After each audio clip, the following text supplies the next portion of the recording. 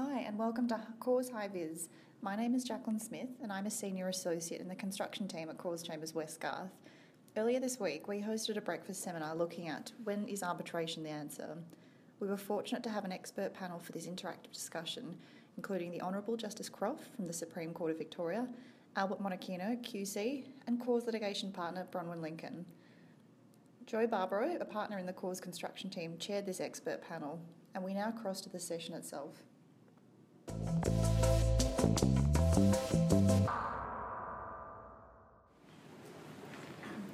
Good morning, everyone. Welcome to, on behalf of the partners and staff of Cause Chambers West Garth, to our panel session today on when is arbitration the answer? Commercial perspectives on using arbitration and related trends in dispute resolution. Probably no better topic on a bright sunny Melbourne morning than looking at the challenges of dispute resolution and the options that are available to us. My name is Joseph Barbaro. I'm a partner in the construction projects team. I practice in dispute resolution and transaction work, and it's my pleasure with my partners that we have such an esteemed panel, which I'll introduce in a moment, to support this conversation today.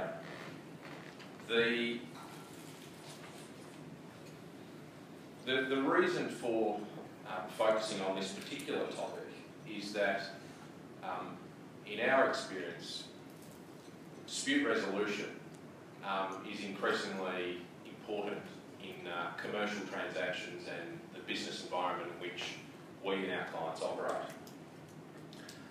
There are so many different contexts in which so many of the members in this room participate, whether you be developers who are buying, selling land, building developments, selling apartments, whether you're contractors who are supplying, whether you're a technology provider who's seeking to protect their particular IP, whether you're a supplier, whether you're a government and you're procuring. There are so many contexts in which tension and disputes can arise. And increasingly we're asked to look at dispute resolution within that commercial context. We need to consider factors such as the speed with which disputes can be resolved. Not only because we want the answer faster, so much a trend in modern society, but also because we know usually the longer things take, the more they cost. We also seek finality.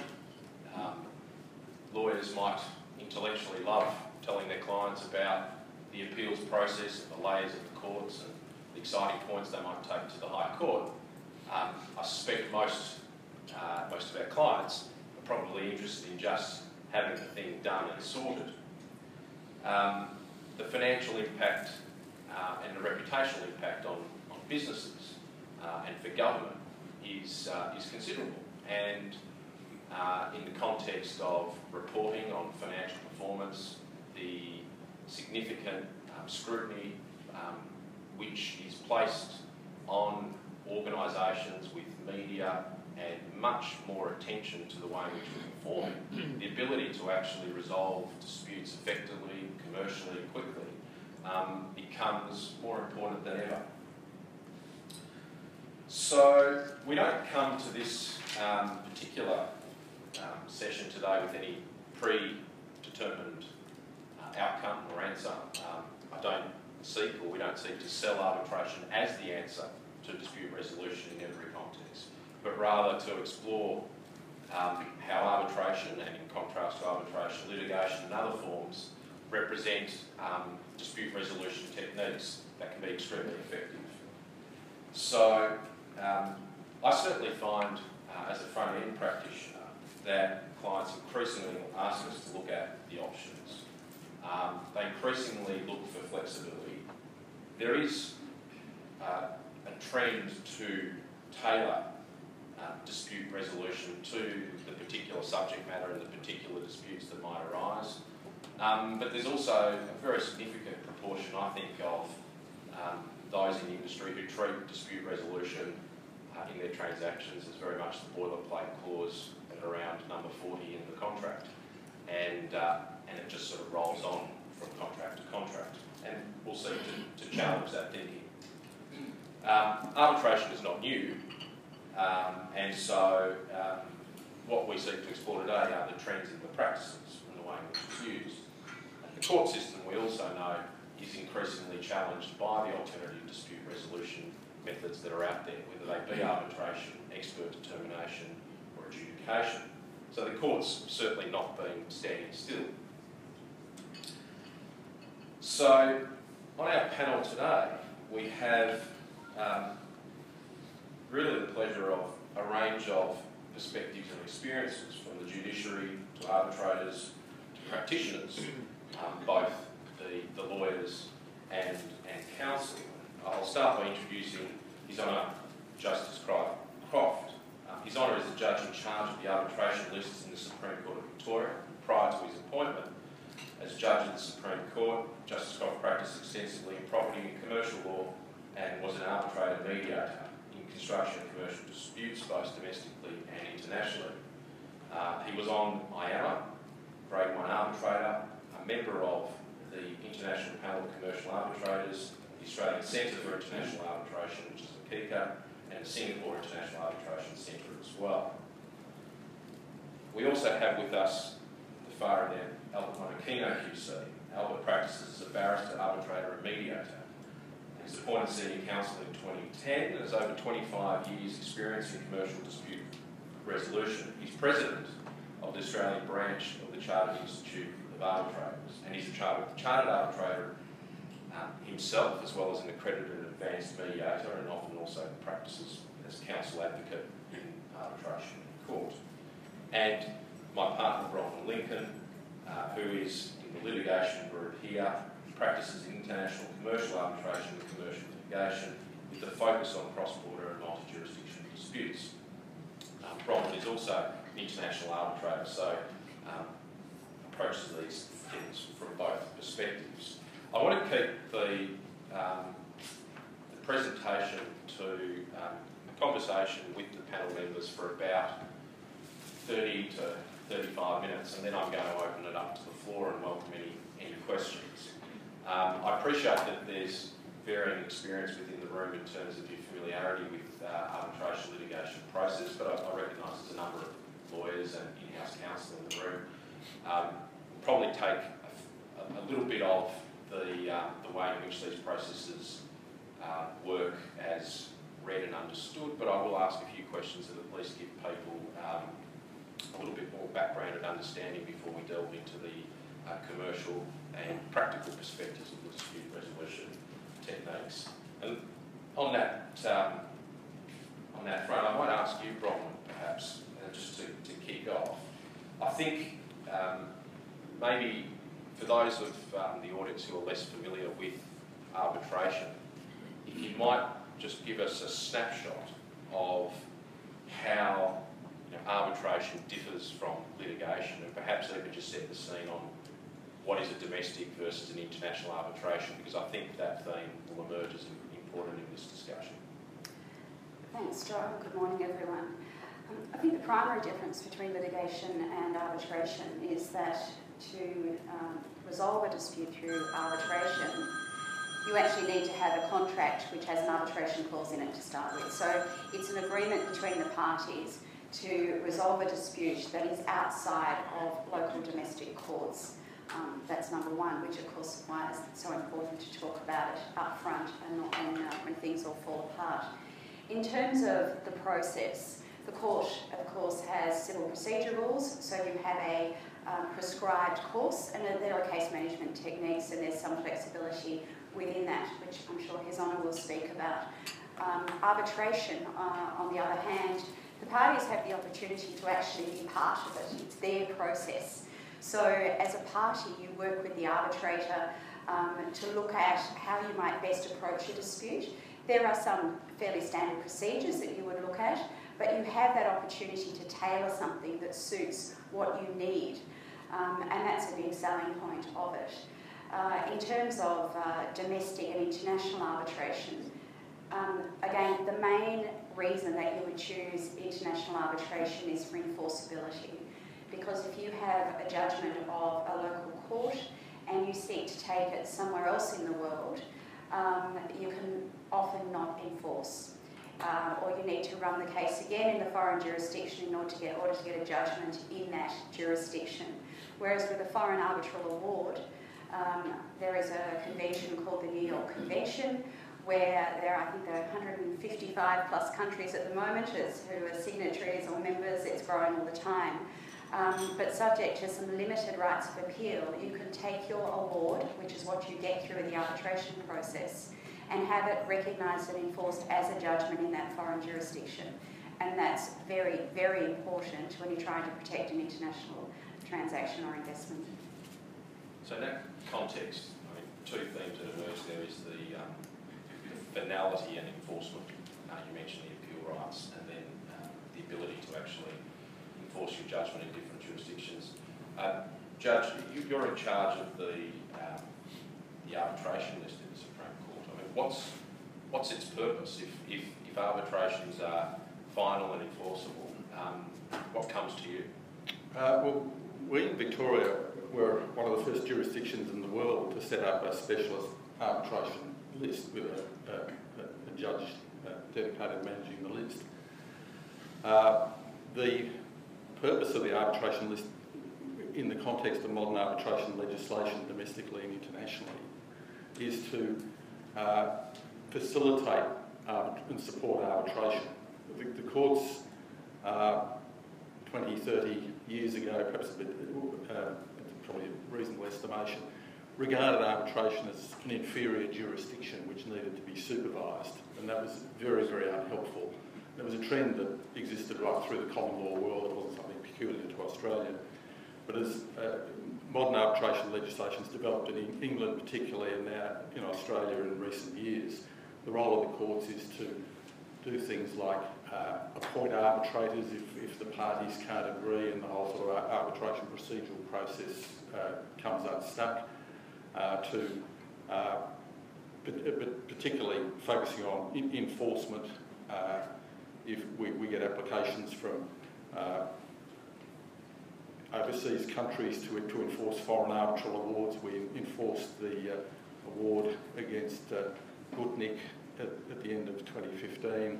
That was an award of a Singapore tribunal, and that's very important. So it's facilitating the process and facilitating and enforceability. And Bronwyn mentioned the New York Convention. The New York Convention is really the cornerstone of the success of international arbitration. And without the New York Convention and the ability to enforce foreign arbitral awards throughout the world trading system really couldn't operate.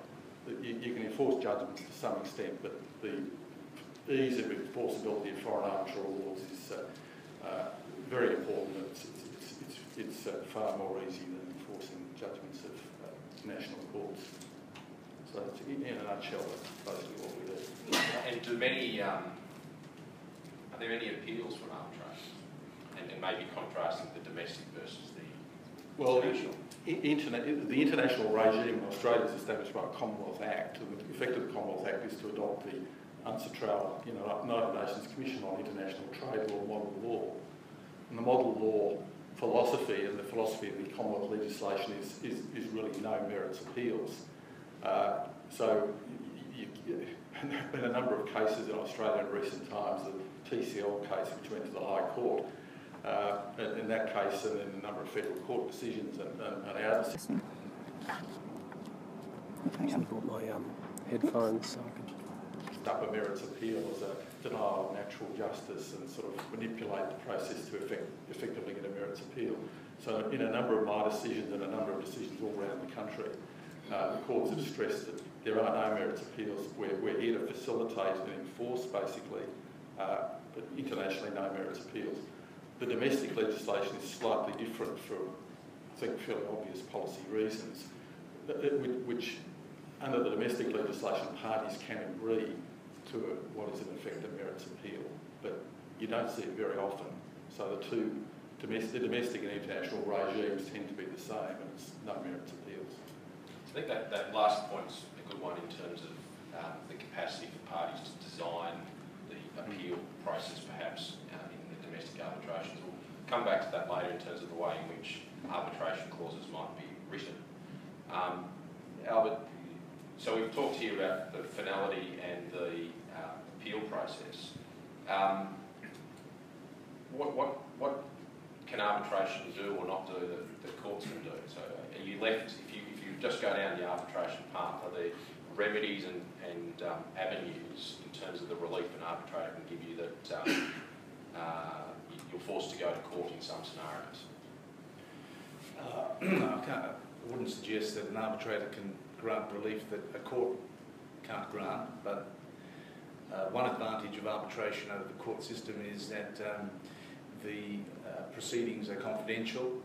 If you have a particular concern, there might be a sensitive commercial dispute, it might be a sensitive, involved in a very sensitive, high dollar value commercial dispute between family members, Jewish family, and the last thing they wanted to do was to litigate that dispute in court, because there'd be a member of the press sitting in the back of the court reporting on what was happening. So that they decided to do it by arbitration. It's confidential, so that's an advantage. In the international space, as Bronwyn mentioned, enforceability is the advantage, and indeed for international disputes, litigation is alternative dispute resolution. The main game is arbitration. But the other advantage perhaps that arbitration offers is flexibility. Appointing your arbitrator, your decision maker. You don't have that luxury. If you go to litigation, you might get the judge that's particularly suited to your dispute. You might not. In arbitration, you can, the parties, if they agree, can obviate that risk, and there's also flexibility. Arbitrators are the servant of the parties if they agree. If they instruct the arbitrator to do something, the arbitrator must do it. So you can get an arbitrator to conduct your arbitration between 5 o'clock at night and midnight, 5 nights a week. You can get a leisurely timetable to suit the parties. Judges, while they, especially Justice Croft, quite accommodating to reasonable requests of the parties, ultimately they're organs of the state, and they have a public duty not only to you, the parties, but also the other litigants in the queue. And so that may constrain them from acceding to every request of the parties. We'll set it high. Sorry? We'll set it high. I'll take you up on that. There you go. It's on tape as well.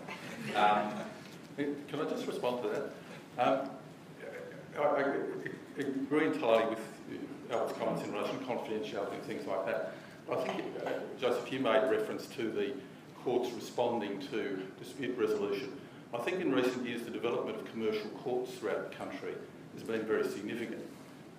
And there's been a bit of a sort of piggybacking and development. Arbitration became very flexible, and had chess clock arbitration, things like that. The courts sort of picked that up, and arbitration lagged behind a bit, and then they catch up. And I think it's a very healthy competition cycle in a sense.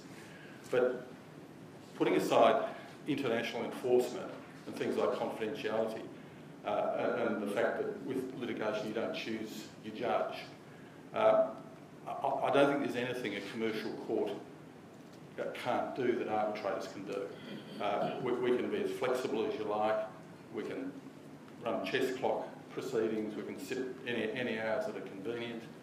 And I think there's been a fundamental change in the way the courts perceive themselves in recent times. I think we see ourselves as serving the community in dispute resolution. We don't see our role as to simply hear cases and deliver judgments. You won't get any proceeding to trial in a commercial court without being forced to mediation, unless there's some good reason not to. So it's a very flexible procedure. And I emphasise, we're in the business of serving the parties in dispute resolution. So I think there's not a lot of difference, potentially, subject to, in arbitration, confidentiality in appointing your judge, in effect. Could I just make one comment there, because I agree with all of that, but you just need to be aware that if you are negotiating with a party that's from somewhere else in the world, unless you stipulate in your contract and you choose arbitration, that you may not end up in the courts here in Australia, which have all of these procedures and offer all of the flexibility and the case management techniques that you see in arbitration. But instead you might find yourself in the Mongolian court, or in the Brazilian court, or in a New Guinea court, and they may have very different processes to what you're used to, and they may have processes which to you don't seem entirely fair, or the integrity of the courts might be in question. So when you're looking at an international transaction, that's another reason why you would look at arbitration, because you choose the forum up front, and you minimise the risk of actually ending up running proceedings perhaps in a foreign language in a country that you're not familiar with. Thanks. So there seems to be a common acceptance that there's a good degree of flexibility in the courts and in arbitration to resolve disputes, in a sense, to suit what is before the decision maker. I think we'd perhaps interested to hear in some of the ways in which that is effectively working in your experience. I'll ask you perhaps to look at, for example, complex disputes involving expert evidence and some of the trends that are emerging there and the ways in which you, perhaps each in your capacity as decision makers, arbitrators and the judge, are using different techniques to deal with complex and expensive and time-consuming expert evidence. I might ask you all to comment. Well, one option, in complex cases, I've done this as counsel, not as arbitrator, where there might be, in a construction dispute, there might be different types of experts required, structural engineers, other engineers, other areas of expertise. You might have 3 different expert disciplines, and both the court, arbitrators have been doing, especially in the international arena, for some time, and more recently, courts have been doing it, appointing a technical facilitator. So it's a general expert who will then conduct the pre-hearing joint meetings of the experts to try to get points of agreement and disagreement, rather than getting the 2 competing experts knocking heads together. This technical facilitator will meet with the different experts, maybe say 3 different sessions for the 3 different disciplines, and have the responsibility of preparing the joint report for the hearing, and with the agreement of the parties, may also act as a tutor for the decision maker. So in the arbitration hearing, the expert would sit with the arbitrator or panel of arbitrators, and may even ask questions. Again, it's all a matter of the agreement of the parties. I know this process was adopted in the recent bushfire case in the Supreme Court by a judge, but this has been done by arbitrators for some time. And Judge, you might comment as well. I'm particularly interested also because the Supreme Court use of expert referees and appointees. Yeah, I was just thinking, Albert mentioned the bushfire case, I was just thinking about that. Justice Jack Forrest, at various stages in the bushfire case, actually had some technical advisors sitting with him on the bench. Again, I think there's not a lot of difference between the approach now between arbitration and the courts with expert evidence. The problem that both processes face is the renter expert to say whatever you want the expert to say, and that's a problem. And then if you've got a non-technical judge or arbitrator, you've got someone who's not an expert trying to sort out 2 pieces of expert evidence, which is not absolutely ideal.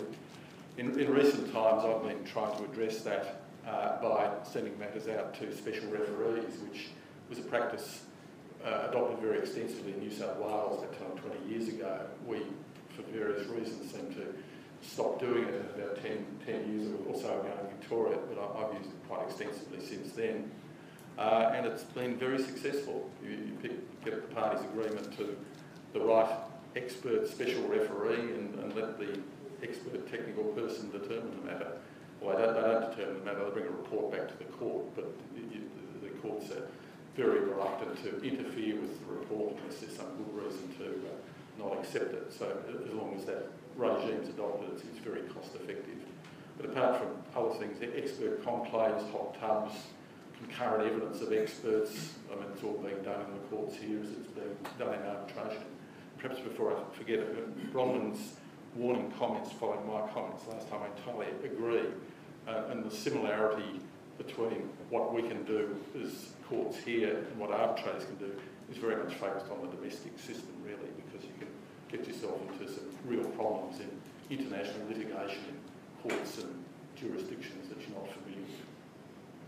There's discussion on flexibility, and obviously there's a range of approaches that can be adopted. You mentioned stop clock, referees, expert facilitation. How interventionist should or can the judge and arbitrator be in shaping the dispute process for the parties? Or is that really something which the parties should shape themselves? And I'll sort of put a proposition to you in answering, and I'll actually ask each of you to comment on this. Are legal advisors brave enough in the direction or advice they give their clients to embrace some of these perhaps newer or more challenging ways to fast track an end result? And I might start with you. I was thinking as you asked that question that one way to focus, with all due respect to all the clients in the room here, but to focus clients on thinking about how arbitration or litigation or how the dispute process might best serve their ends and get a result in a quick way, so efficiently without costing too much money, is to focus on the money. And so I think that as a practitioner, you do have an obligation to actually, as I said at the start, to talk to people and say it's your process, particularly where you're drafting an arbitration clause. It's your process, so you should think about how you want it to run. I think as an arbitrator, that if you have parties sitting in front of you and you can see things going, go off the rails in terms of efficiency, you do have some sort of obligation to raise with the parties and with counsel to put ideas on the table that you've seen work in the past. It may not work, ultimately it's the parties' dispute process, but I do think you have an obligation, and it's particularly important if you're going to promote arbitration, to be brave in a number of respects, both as counsel and as a client and as the arbitrator hearing the dispute.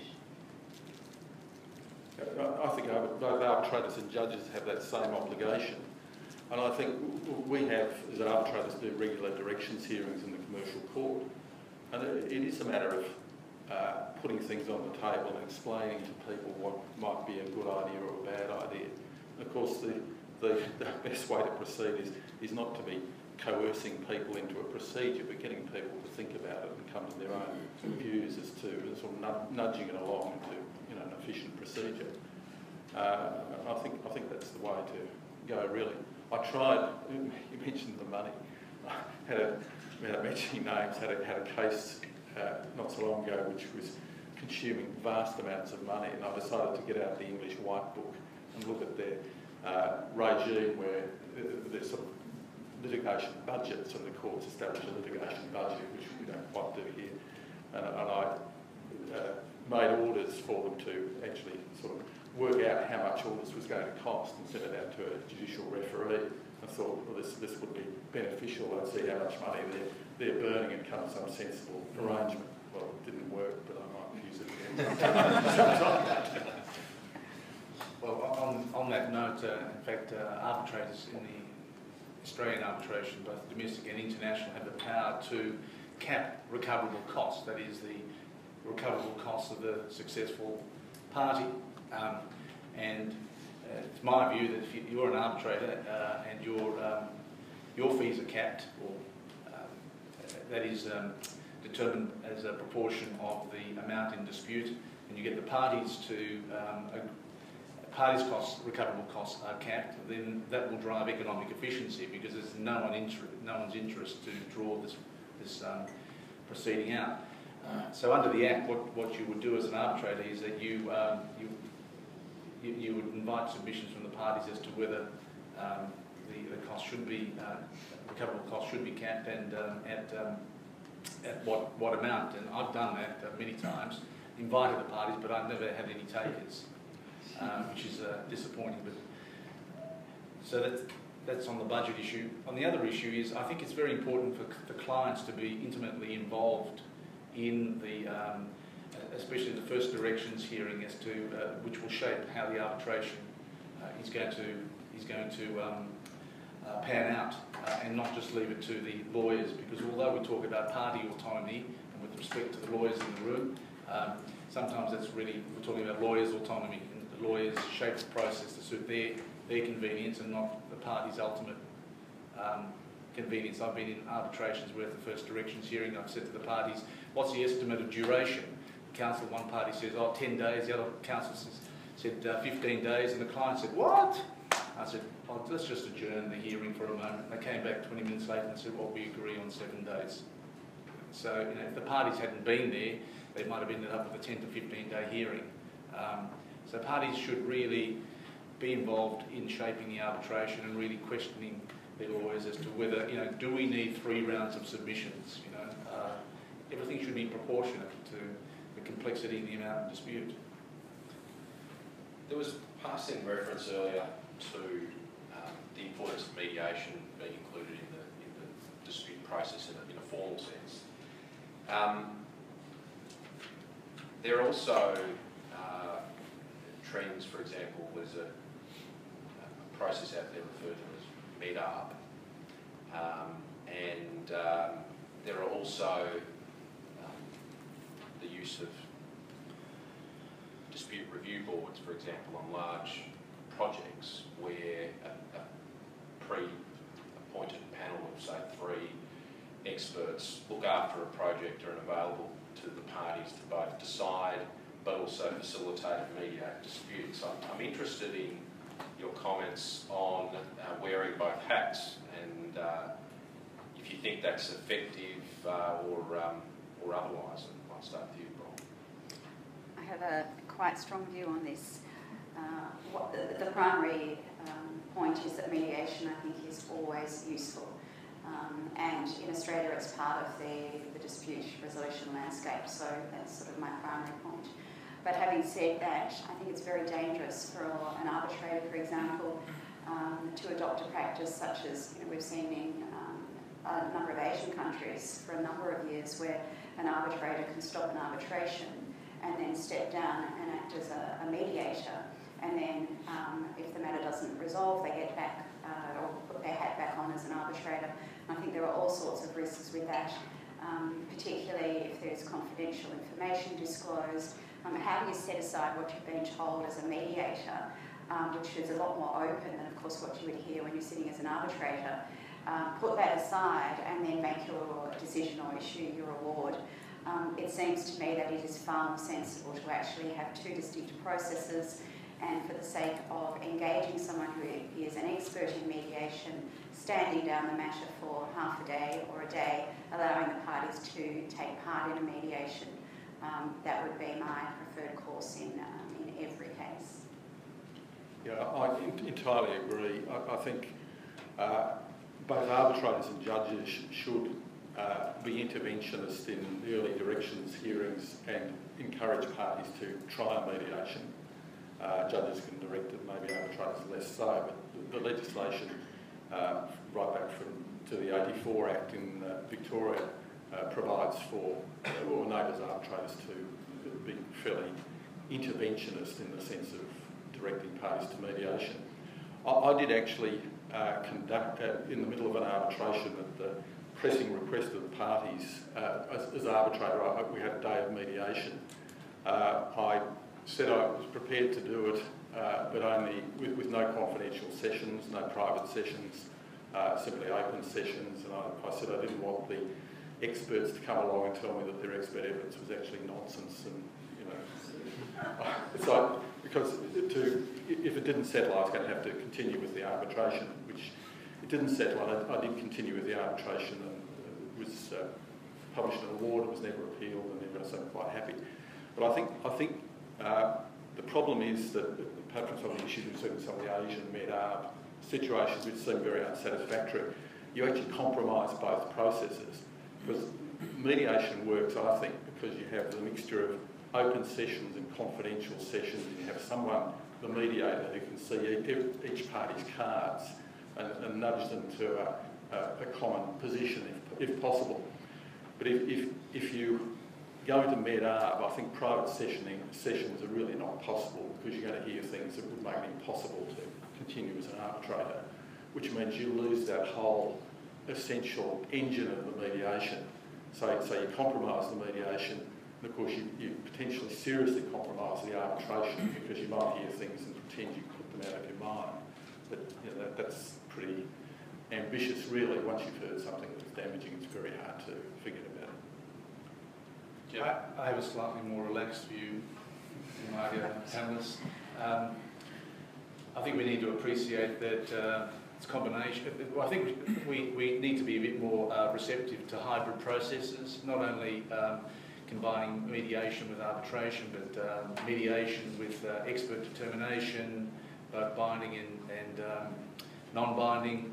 You can craft your process. I had a very, just slightly off the track, I had a dispute where the issue, construction case, the issue was the interpretation of a contract. A lot of money turned on it. The parties agreed to appoint a retired High Court judge as their neutral, and they crafted the process. We crafted the process. The process was, we will have a mini trial before you, take half a day, and then 24 hours later you give us a short opinion, and then we resume a day later for a mediation, and you're the mediator, case settled. So that's combining a mediation with a non-binding expert determination. So I think we need to be receptive. I wholly accept that there are real difficulties in combining, with the arbitrator changing hats and conducting a mediation with private sessions. Although the Act, the Domestic Arbitration Act, allows that to happen. It's very difficult to put things out of your mind, but this process happens in Germany, it happens in China, it's allowed by statute. In Hong Kong and Singapore you can do it, but if you receive material information in the private session, you're under an obligation to reveal it to the parties. And my anecdotal evidence suggests that it's not a very popular process in those countries for that reason, because it's like it has a chilling effect. No one's going to, in a mediation, is going to say something to the arbitrator in that private session if they know it's going to be revealed. But I think you can combine, without risk, combine arbitration with mediation if you forego the private sessions. And I agree with Justice Crawford, that does reduce the effectiveness of the mediation. But you can imagine a long-running arbitration, to get a new person in as mediator, for them to come up to speed is going to be very difficult. In those circumstances, what you could do is have a moratorium in the arbitration. The arbitrator becomes the mediator. You have a roundtable discussion. Nothing private is said to the arbitrator, and you see whether you can resolve the dispute. And if it doesn't resolve, you're back and acting as an arbitrator. But I think we need to be a bit more flexible and open-minded in how we resolve disputes, and but also heeding the cautions that my co-panellists have mentioned. Can I just add? Oh, sorry. You go.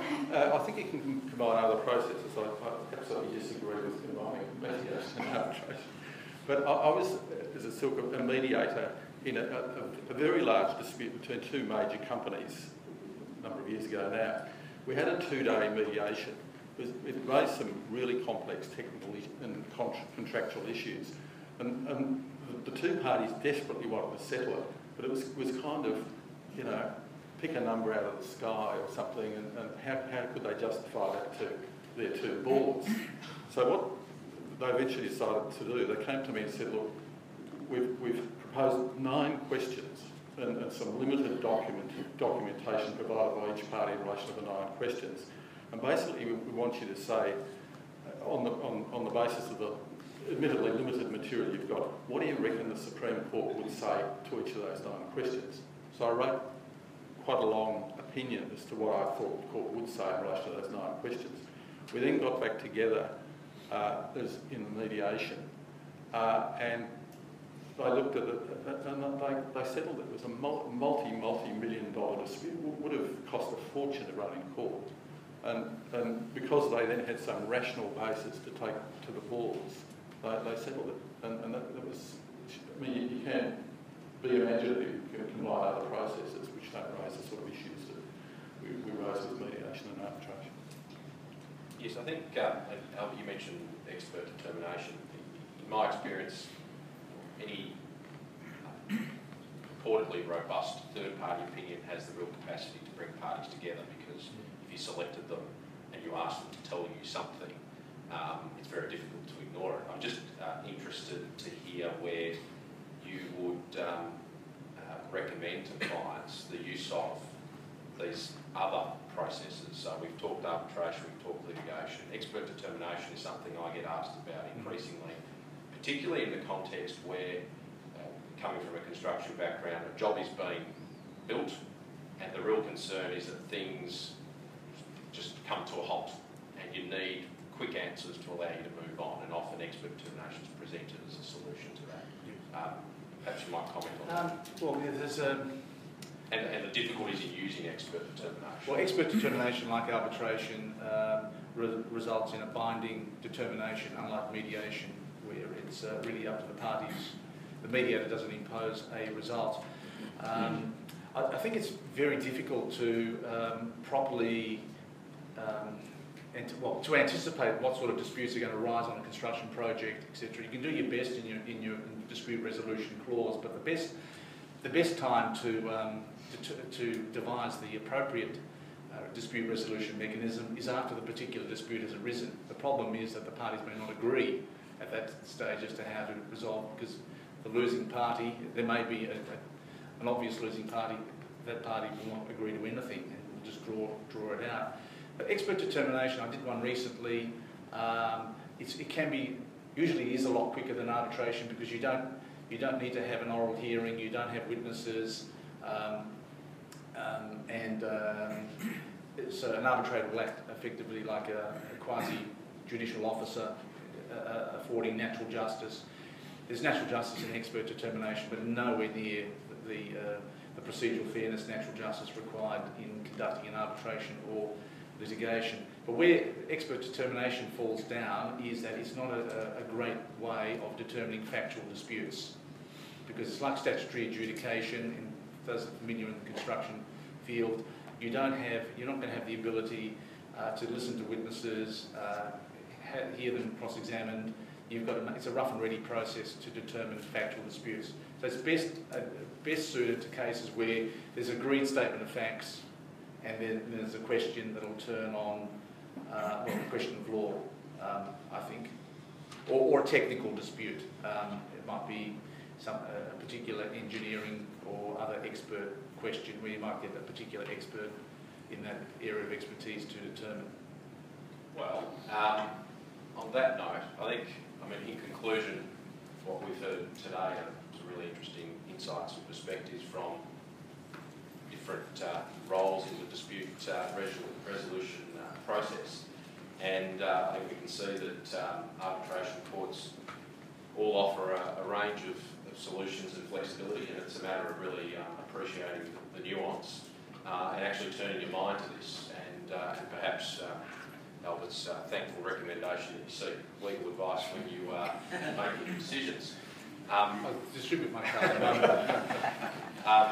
On that note, I won't take more of your time. Obviously, the panel members, I think, will be around for a little while after this, but also there's a number of cause lawyers in the room who no doubt will be happy to answer questions as well in this process. But I would like to thank each of our panel members in the usual way.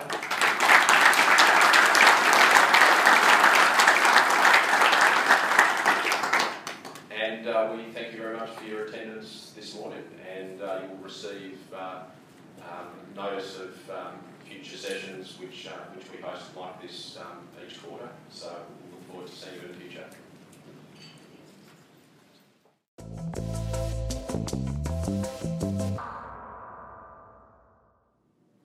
This podcast is for reference purposes only.